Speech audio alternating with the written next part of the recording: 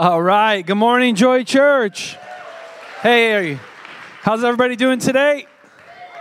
As you guys know, if you've been here for any length of time at Joy Church in college football, I love to support my team, the Oregon State Beavers. Go Beavers. Man, there's another team in Oregon, the Ducks. Did they play yesterday? I don't know. I'm not like a super invested Duck fan, so I just, I'm a casual Duck fan. Did we lose? I don't know. I haven't heard. Oh, no, let me come clean. I pay money for an Oregon Ducks message board every month, and that hurt, that hurt. I've never been taken behind a woodshed and beaten, but I have. And thank God we get to play another team next week and not whatever demonic force and possession came upon Georgia yesterday. But what I love about college football season is you get to, no matter what happens on Saturday, on Sunday, you get to wake up and go to church and participate, yes, in the victory of God's kingdom, in the proclamation of worship and praise. You get to be with your brothers and sisters. And today, my friends, we have free t-shirts because it is I Love My Church Sunday.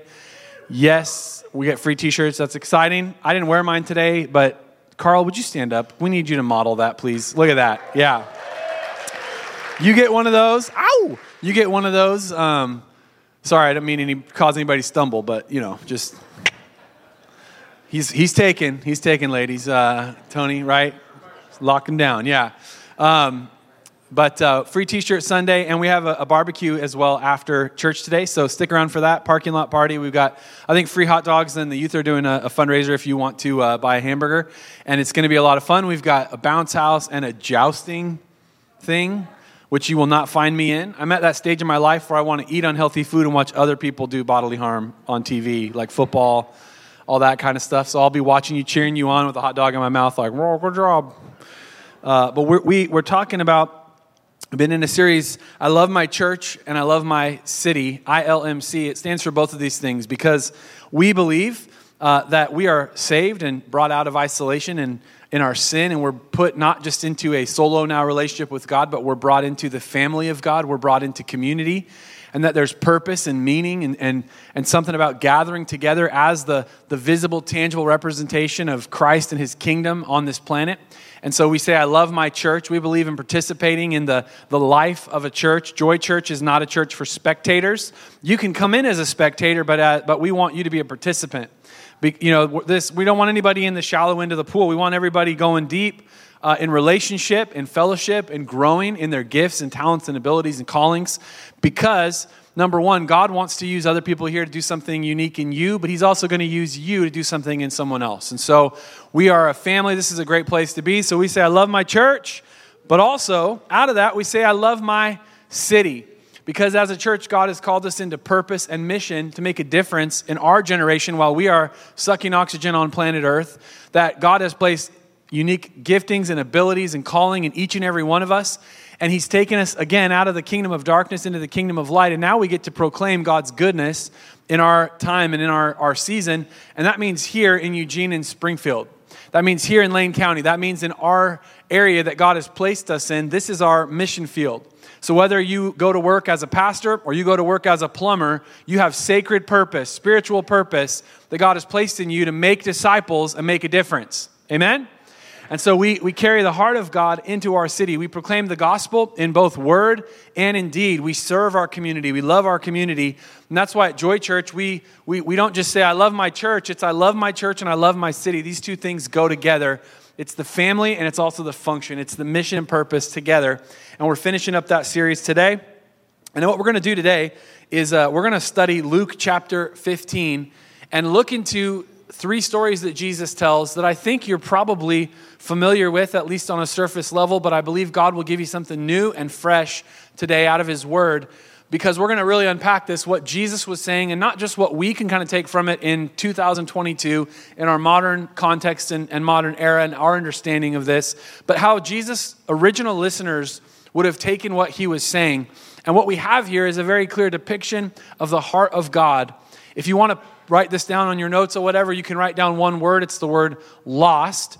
And I think this word really sums up this chapter because Jesus tells 3 stories about lost things and expresses the heart of God so beautifully through these three stories. Now, Luke chapter 15, or Luke, the book of Luke was written by, wait for it, Luke. Anybody, were you surprised or were you? No, it was kind of on the nose. Luke was a physician, and Luke was actually a traveling companion of the Apostle Paul, so he went on some of the missionary journeys. And Luke actually was used by the Lord to write 2 books out of the Bible. Some people don't know this, but Luke the physician actually wrote the Gospel of Luke, which is the story of Jesus. But Luke also wrote a second book called Acts, A-C-T-S. Sounds like I'm saying A-X-E, Acts, but it's just how I talk. But anyways, Acts of the Apostles.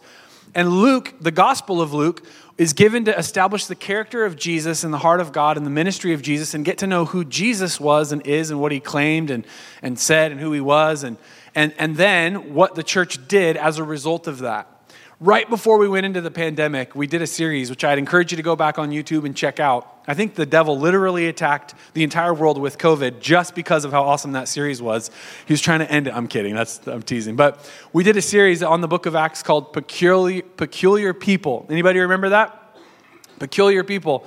And we talked about what God was doing in the church both then and now. And so you see that in the book of Acts. So Luke the physician writes the book of Luke and then the book of Acts, and they're really 2 parts of one continuous story.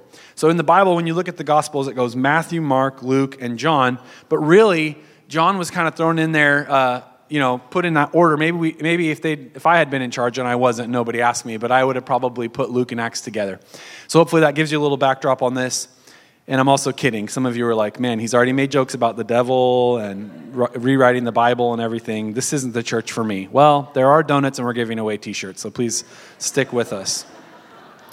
Stick with it. All right. Luke chapter 15, it starts this way in verse 1. Tax collectors and other notorious sinners often came to listen to Jesus teach.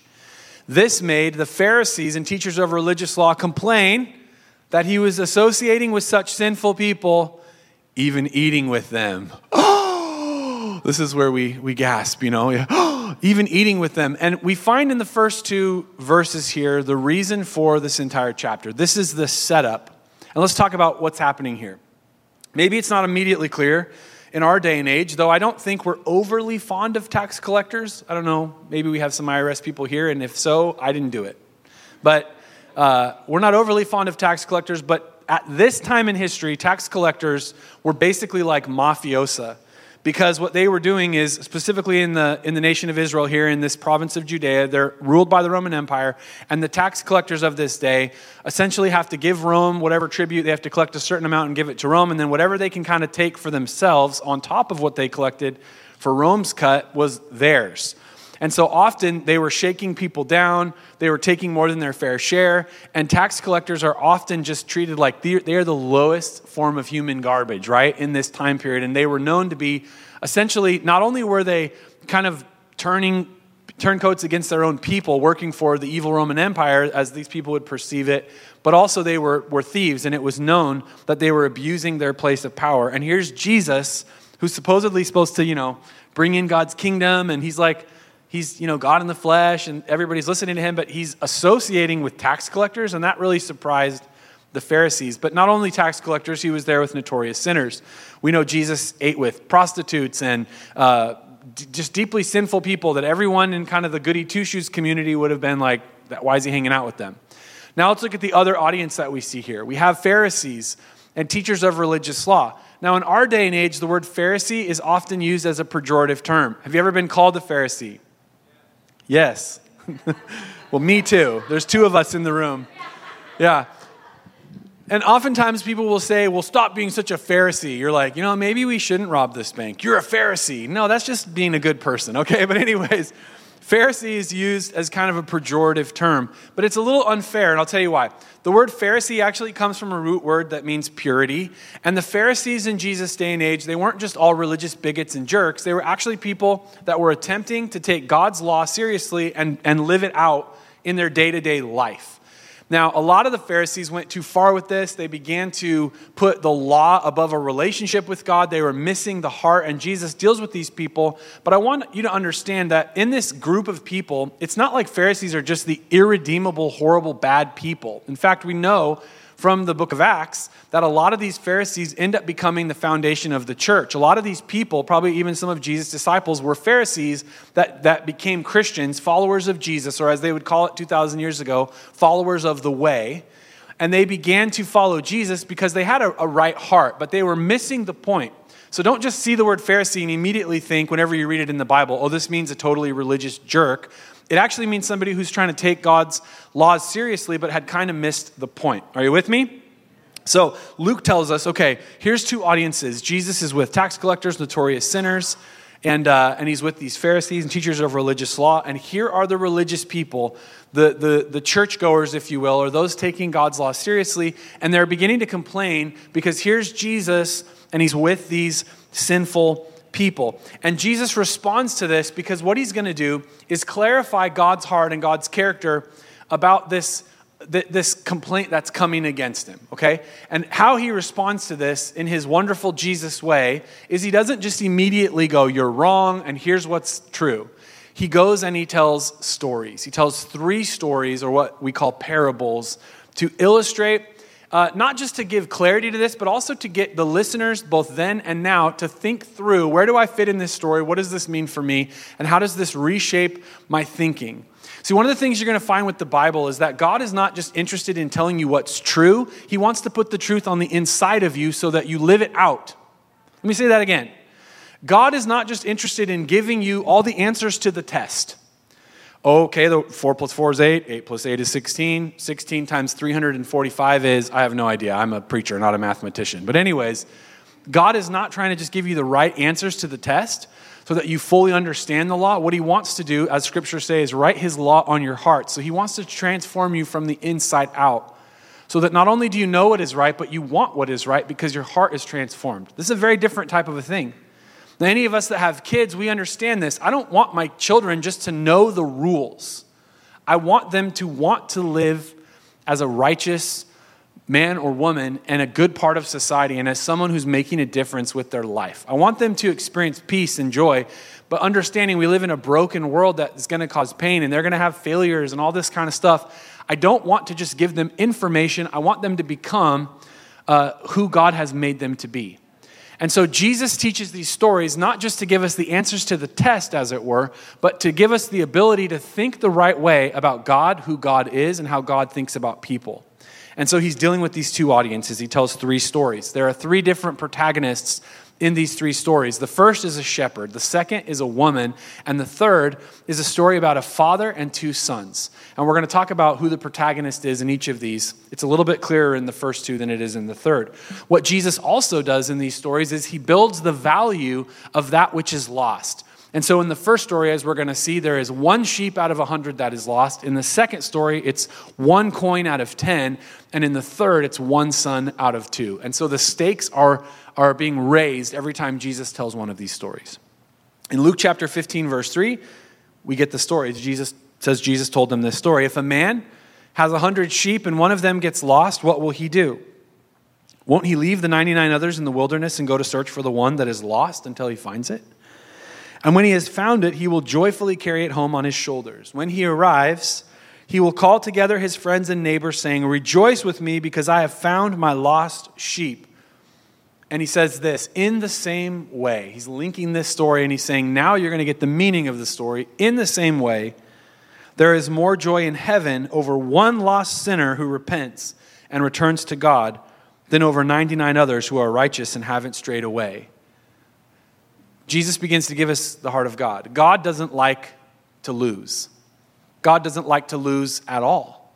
In fact, if God had 100 sheep and only 1 out of 100 was missing, he would leave the 99 and go pursue the 1. We love this idea, right? We sing about it in church. We sing our song, Reckless Love of God, and he leaves the 99, and he chases the 1. And on that Sunday when the band sings the song, I'm always like, that's me. I'm the 1. You're the 99. He was chasing after me. I was laughing about our worship songs we sing sometimes, not just at Joy Church, but all across Christendom in 2022. They're all very individualistic. We were singing a song in the car on the way to church, and I'm like, I just can't imagine, like in the Old Testament, them singing like, your love is wild, your love. And I was like, this is very like modern. Anyways, moving on.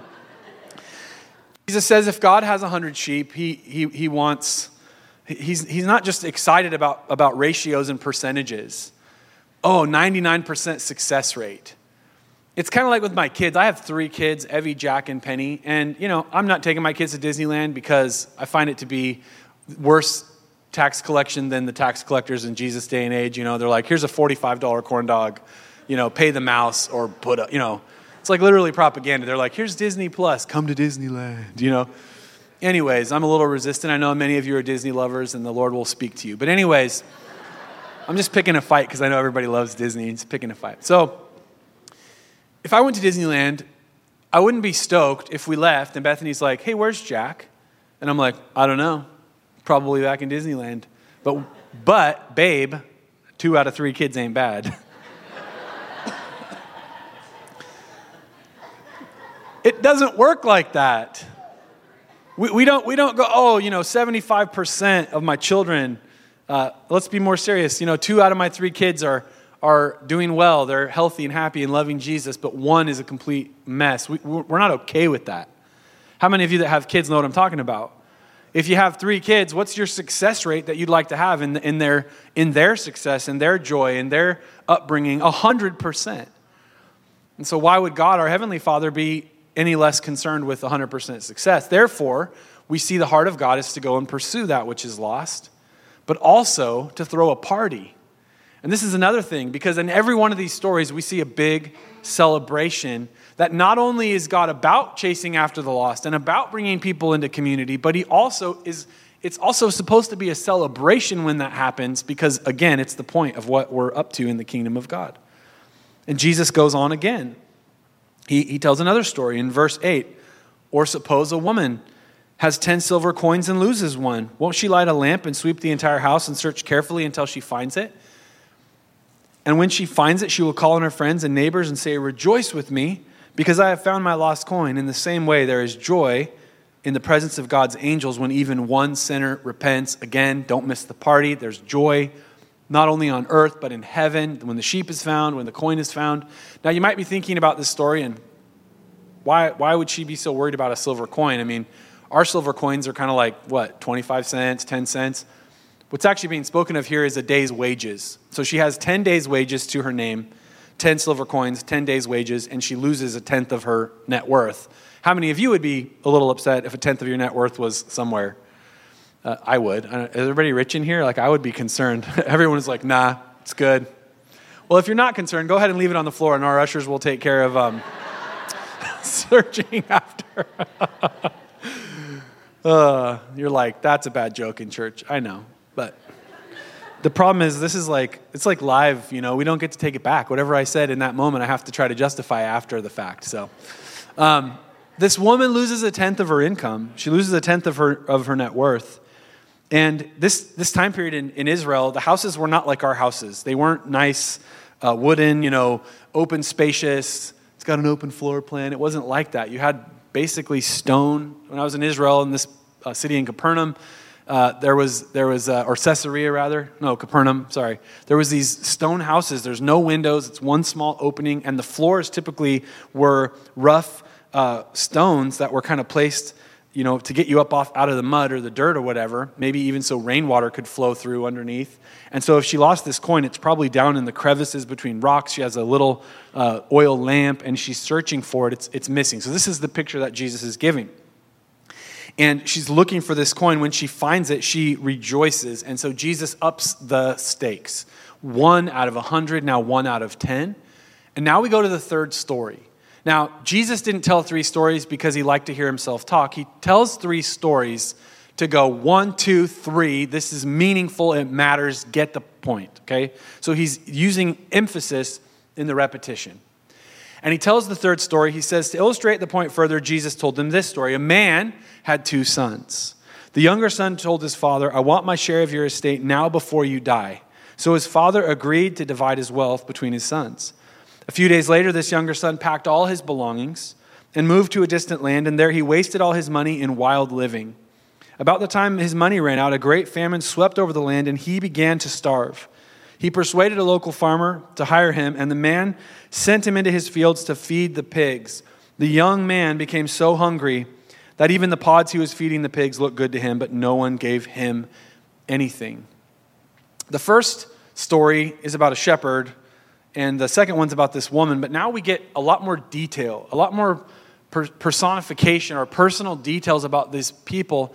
And what Jesus listeners at this time in history would have heard him say when they get to this part of the story where you have this son, is they would have thought, man, what a despicable kid, what a despicable young man, that he abused his father's good will and nature and took his inheritance early, and he went and wasted it. And now he's as a Jewish young man is now feeding pigs and even wanting to eat what they eat. And what Jesus listeners would have heard Jesus saying is, he is at absolute rock bottom.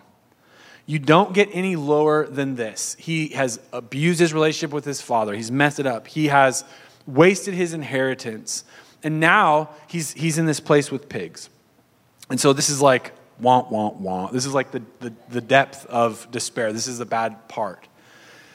But Jesus goes on. He says, when the son finally comes to his senses, he said to himself, at home, even the hired servants have enough food to spare, but here I am dying of hunger. I will go home to my father and say, Father, I have sinned against both heaven and you, and I am no longer worthy of being called your son. Please take me on as a hired servant. So he returned home to his father. And while he was still a long way off, his father saw him coming. Filled with love and compassion, he ran to his son, embraced him, and kissed him. His son said to him, Father, I have sinned against both heaven and you, and I am no longer worthy of being called your son.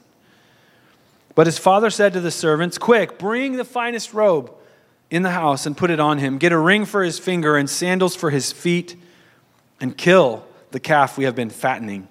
We must celebrate with a feast, for the son of mine was dead and has now returned to life. He was lost, but now he is found. And again, number 3, the party began. So the party began. What an incredible story about restoration and forgiveness. Now, this is interesting because how many of you have heard the story of the prodigal son before? How many of you feel like you get it? You're grateful that we have a God, as Jesus depicts the Father, that is waiting for us as the repentant sinners, that as we come up the road, that he doesn't just let us sulk in and kind of bear our shame, but he runs to us, he embraces us. And the story, the Father gives him this robe and this ring, and we'll talk about that in a second. This is kind of how we see the story. But I want to make a point today that this isn't actually how Jesus listeners would have received this story, because the protagonist in this story is not the son. The protagonist is not the younger prodigal son, nor the older son, who we'll get to see more detail about in just a second. The protagonist of this story is actually the father. And while we would look at this story and say, man, isn't it awesome that the father is there, he's gracious, and he's forgiving, and he's bringing the son in, Jesus listeners actually would have had a different response to this, and I'll talk about that in a second. But here's what we actually see in this story. The father is not just, hiding out or whatever, and the son, kind of slinks in, and then he's like, oh, your son's here. He's actually waiting and watching. So again, we have this idea that the father, representing God in the story, he's not okay with a lost son. He's not passively sort of accepting this reality. He's looking, he's watching, he's waiting. And the minute his son comes over the horizon, he runs out, he embraces him, he grasps him, he kisses him. There's intimacy. And he's immediately restoring a relationship. But then here's what happens. Not only does he restore relationship and show that he loves his son, but he says, quick, bring the robe, the finest robe, and put it around him. Now, we don't really understand this, but Jesus listeners would understand this, and you have to go back into the biblical culture to understand that the robe was a sign of the father's favor. If you look at the story of Jacob and his son Joseph, you guys remember Joseph's multicolored, technical colored coat of dreams or whatever it's called? I don't remember that, but Joseph had a coat of many colors, right?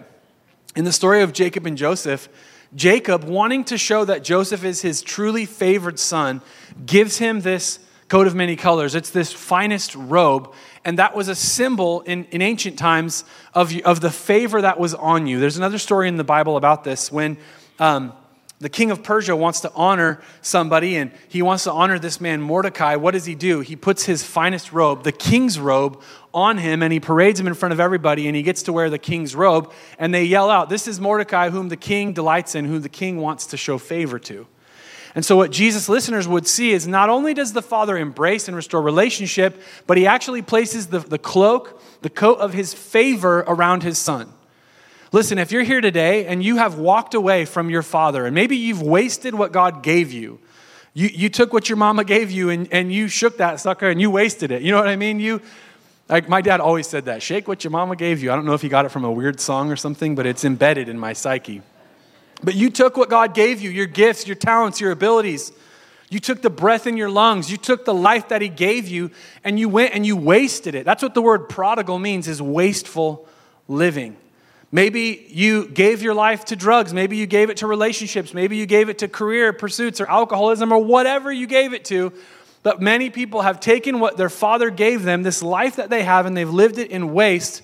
And you might be saying like the Son, well, I guess I'm here because I just want to be a good servant. I just want to try to do the right thing by God, and maybe he'll let me kind of hang out in the corner. And that's not the heart of God. The heart of God is that he was watching for you before you were ever watching for him. And when you came up the path on this day, he embraces you by his Holy Spirit. And now he's putting the cloak of his favor around you so that everyone that sees you will not see your shame and your brokenness, but will now see the sign of God's favor upon your life. And so Jesus listeners are like, whoa, that's a little bit extreme. And then he says, not only do I put the cloak of my favor on my Son, but I want you to give him the ring. Now, we wear wedding rings to show that we're married, and maybe you have other rings to demonstrate your wealth or whatever, or you just like rings. But at this time in history, a ring, specifically this ring that we're talking about, is probably a signet ring. And it was the sign or the seal, literally the seal. They would use the signet ring in wax to seal a document, and it was the sign of authority, and it gave you the right to do business in the name of whoever's ring that signet represented. And so what the Father is giving his Son, restoring to him, is that, man, you left, you took your inheritance. Now I love you. I've run out and I've hugged you and embraced you. I've put the cloak of my favor on you, but I'm also giving you the ring to restore your sonship, that you can now do business again in my name. I mean, if you think about this as a Christian in 2022, that as sinners, when we come back to the Lord, he is embracing us. He's wrapping us in his favor. I mean, that's kind of amazing thought right there. But not only that, he's placing a ring of authority on you that says you can now do business in my name. What kind of business would you want to do in the name of the Lord? How about speaking to a city that is lost and broken and destitute and saying, I proclaim hope and joy, that every step I take as an ambassador of the kingdom of God is carrying with me hope and love and life and joy. And when I walk into the room, demons flee, not because I'm so awesome, but because the same Spirit that rose Christ from the dead dwells on the inside of me. And wherever I go, I'm bringing life and the joy of the kingdom of God. And I'm not here to promote a political party. I'm here to promote the kingdom of God. And I'm not here to promote an agenda. I'm here to promote the gospel. And the ring on your finger says you have authority. You have influence. You have now been restored to a place where you can do business in your Father's name. And so the Father restores the ring. But then the Father goes farther. He says, go get sandals. Now, shoes are great. I love me some Nikes. Come on, get some good kicks. They're not for running. They're not for hiking. They're literally for writing sermons in. Or preaching. This is the most athletic thing I do every week, in case you're wondering. One time I did a kick on stage and I pulled my muscle and I was like, I need to work out more. But this isn't just footwear for footwear's sake. These sandals have a deep connotation as well. In the Bible, uncovered feet often represent sexual shame. And I'm not going to go into that. That's the podcast version of the sermon. You can ask me about it, but there's a bunch of deep stuff on this. But his sexual promiscuity and the fact he didn't have shoes, there's probably some connotations to this.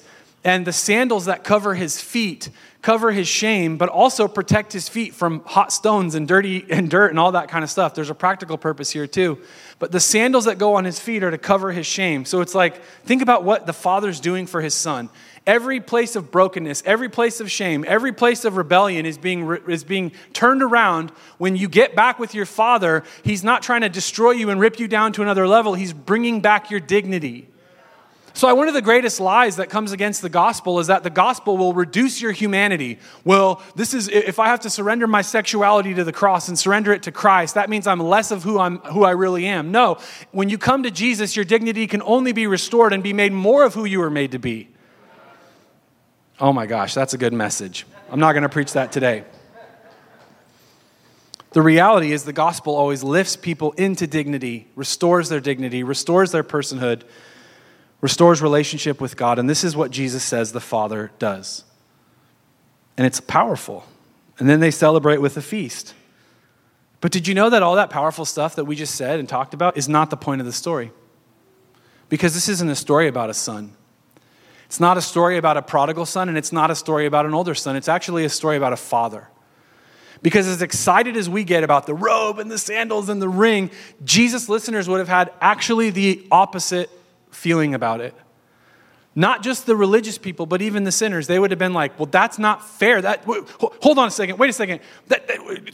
He shouldn't do that. That's too much. The Father's going too far, and I'll tell you why. You see, we live in a culture, a Western civilization has been shaped by the values of humility and sacrifice and lowering oneself to elevate another because of the influence of Jesus Christ, and specifically the event of the crucifixion and what that did to Christians and how they then impacted society. Because if you go back 2,000 years into the Roman Empire, they didn't have the values of human dignity. They did not value humility. They did not value compassion. They did not value laying down one's life. To get a really good, deep treatment of this, I would encourage you to read a book by a man named John Dixon. It's called Humilitas. And he explains the cruciform shape of Western civilization, that through the lens of the cross, our entire worldview and ethical imperatives and values and what we as a civilization, whether you're Christian or not, your Western civilization context that we all live in, again, whether you're a Christian or not, has been shaped by what Jesus did at the cross so that we now value humility. We now value a father that would embrace a son. And we cheer when we hear about the parties, and we cheer when we hear about the sandals and the robe and the ring. But Jesus' listeners wouldn't have cheered because they weren't part of a cruciform influenced by the cross and influenced by humility and influenced by a Savior society. They lived in an honor-shame culture. Now you have to go pretty far afield. You have to leave the Western world, so you can't go to like Western Europe or any place. You have to probably go to East Asia, maybe into deep places in the Middle East to find in existence today honor-shame cultures. But in an honor-shame culture, it is not valued. It is not ethically superior to forgive. It is not ethically superior to lay your life down. And it's actually shameful for a father to embrace a wayward son. Because what you have in an honor-shame culture is that if anybody lets down the standard, then the standard gets invalidated. And it makes sense from a human perspective, but this is an honor-shame culture. Are you tracking with me? And so Jesus' listeners are hearing this through the paradigm, the lens of an honor-shame culture, and what they're seeing is Jesus utterly butcher the character of God. Both the sinners and the Pharisees would have taken it the same way. God is supposed to uphold the right standards. He's supposed to do the right thing. He's supposed to demand that all sinners pay what's their rightful due. And this son, what a worthless son. They would have hated this guy. I'm telling you, if you take this through an honor-shame paradigm, they would have just thought, this prodigal son is the absolute worst. You ever watched a TV show and you just hated one of the characters? You were like, they are the worst. One of the shows that Bethany and I like, don't judge me for this, but it's Stranger Things. And in Stranger Things, there was this kid named Steve Harrington. Anybody know what I'm talking about? Steve? I love Steve. Steve was actually written into the show to be an irredeemably bad character. But he was too good. Like, he was just too fun and winsome or whatever. And so they had to like write him into the show as a good guy. But there are, in shows, these characters that you just love to hate. And they're made that way. And Jesus was writing a character that his listeners would absolutely love to hate.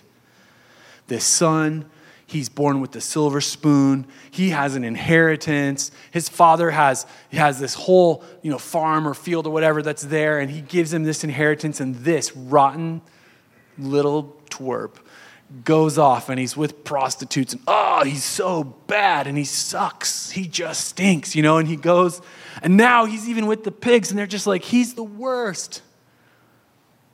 And so all of a sudden, Jesus says, but when he comes back, the father doesn't say, well, I'm holding you to account. I taught you what was right, and this is what's right, and you're going to pay. He actually does all those beautiful things that I just shared with you. And yet we still haven't come to the point of the story, because we have in this writing that Luke gives us and what Jesus was actually doing in telling these stories, something that scholars call an inclusio. An inclusio is just a fancy way of saying a bracket. And what we have is we have verse 1 and 2, and then we have 3 stories, and then we have verse 25. And those 3 stories are bracketed off. And this is what Jesus does now. He goes into this word and he says, this is where we get the real meaning of all of it, reflecting back to what he was being questioned about in the first 2 verses. We get this incredible connecting word, meanwhile. Meanwhile. Meanwhile, after all that had been said, now put yourself in Jesus' listener shoes. They're like, this kid stinks. And that father is the worst father. What an embarrassment. How shameful. Meanwhile, the older son, and they're like, oh yeah, now we're going to learn how you earn blessing, how you earn favor, how and Jesus is setting this up, completely setting it up. Meanwhile, the older son was in the fields working. Oh, look at that. The younger son's off wasting the father's money, and here's the older son diligently working. When he returned home, he heard music and dancing in the house. You know? And he asked one of the servants what was going on. Your brother is back, he was told, and your father has killed a fattened calf. We are celebrating because of his safe return. The older brother was angry and wouldn't go in. Do you think Jesus' religious listeners are going, maybe he's talking about us? His father came out and begged him. But he replied, all these years I've slaved for you and never once refused to do a single thing you told me. And in all that time, you never gave me even one young goat for a feast with my friends.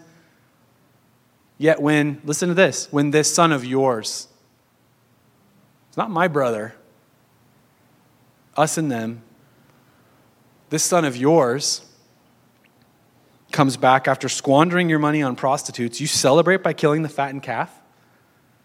He's saying what Jesus' listeners are thinking. And you might be thinking, oh, it's only the Pharisees that are thinking this. It's not. It's all of them, including the prostitutes and the tax collectors and the notorious sinners. Because everybody is still playing by one scorecard. And one side thinks they're losers and the other side thinks they're winners. And Jesus is about to tell everybody they're a loser. Because you think you're playing a game that you're not playing. And man, his words are like a knife that cuts between us and them. That cuts between thinking some of us are right with God and we've earned it and done what we needed to do and others aren't. And his father said to him in verse 31, look, dear son, you have always stayed by me and everything I have is yours. Everything he gave to the younger son was for the older son too. You see, one of the things we have to work on teaching our kids is that when somebody else wins, it doesn't mean you lose. Could I say that again? When somebody else wins, it doesn't mean you lose. And a kingdom perspective is actually there's enough for everyone and abundance for everyone. So we don't have to pull other people down when they succeed. We don't have to pull other people down when God chooses to favor them. We don't have to pull somebody else down when God chooses to do something that looks unfair to you. Do you know that God loves the people you hate? Which is really good news because somebody hates you. Guarantee if I were to sit down with any of you in this room, maybe a cross section, and we were to take our ballots and be like, what do you think about this issue? And I'd be like, well, this is what I think. And you'd be like, and I might be like, what? You don't agree with me? We don't agree on all the political issues. We don't agree about how to fix problems in society. Heck, I live in the River Road area, and we don't even agree about whether to build a $250 million bus lane. And I don't agree with that, by the way. But you know what? What's not okay is to hate somebody and throw them out. And here's what the father says. Look, you've stayed by me. Man, I appreciate that. That's great. You stayed by me. Everything I have is yours. We had to celebrate this happy day for your brother was dead and has come back to life. He was lost, but now he is found. And this is where the story ties into what was being said originally and where Jesus says, you're keeping score. Both of these audiences are keeping score, but you're both playing the wrong game. Because those that are notorious sinners and tax collectors and the prostitutes who think, I couldn't be forgiven, you need to understand that the father in the story cares about his lost children so much that he's willing to actually diminish his honor, so to speak, and embrace humility, which is actually the most honorable thing you can do. And he's rewriting the ethical imperative of an entire world, which is why in Western civilization, we actually have to be reminded that it wasn't always this way. That if you actually think about it, it doesn't make sense that anyone would ever drop who they are, what they're doing, in order to elevate someone else. We only value that because of Jesus. And so he's telling the sinners, your Father is watching for you, and he wants to wrap his favor on you, and he wants to cover your shame. And we love that message. Come on, somebody, it's a good one. But the Father didn't have one lost son. He had two lost sons.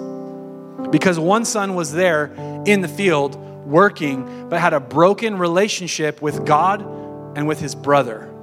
And what Jesus says here implicitly, he later says explicitly through John in one of the letters that John the Apostle writes, where he says, how can you say that you love God and yet hate your brother?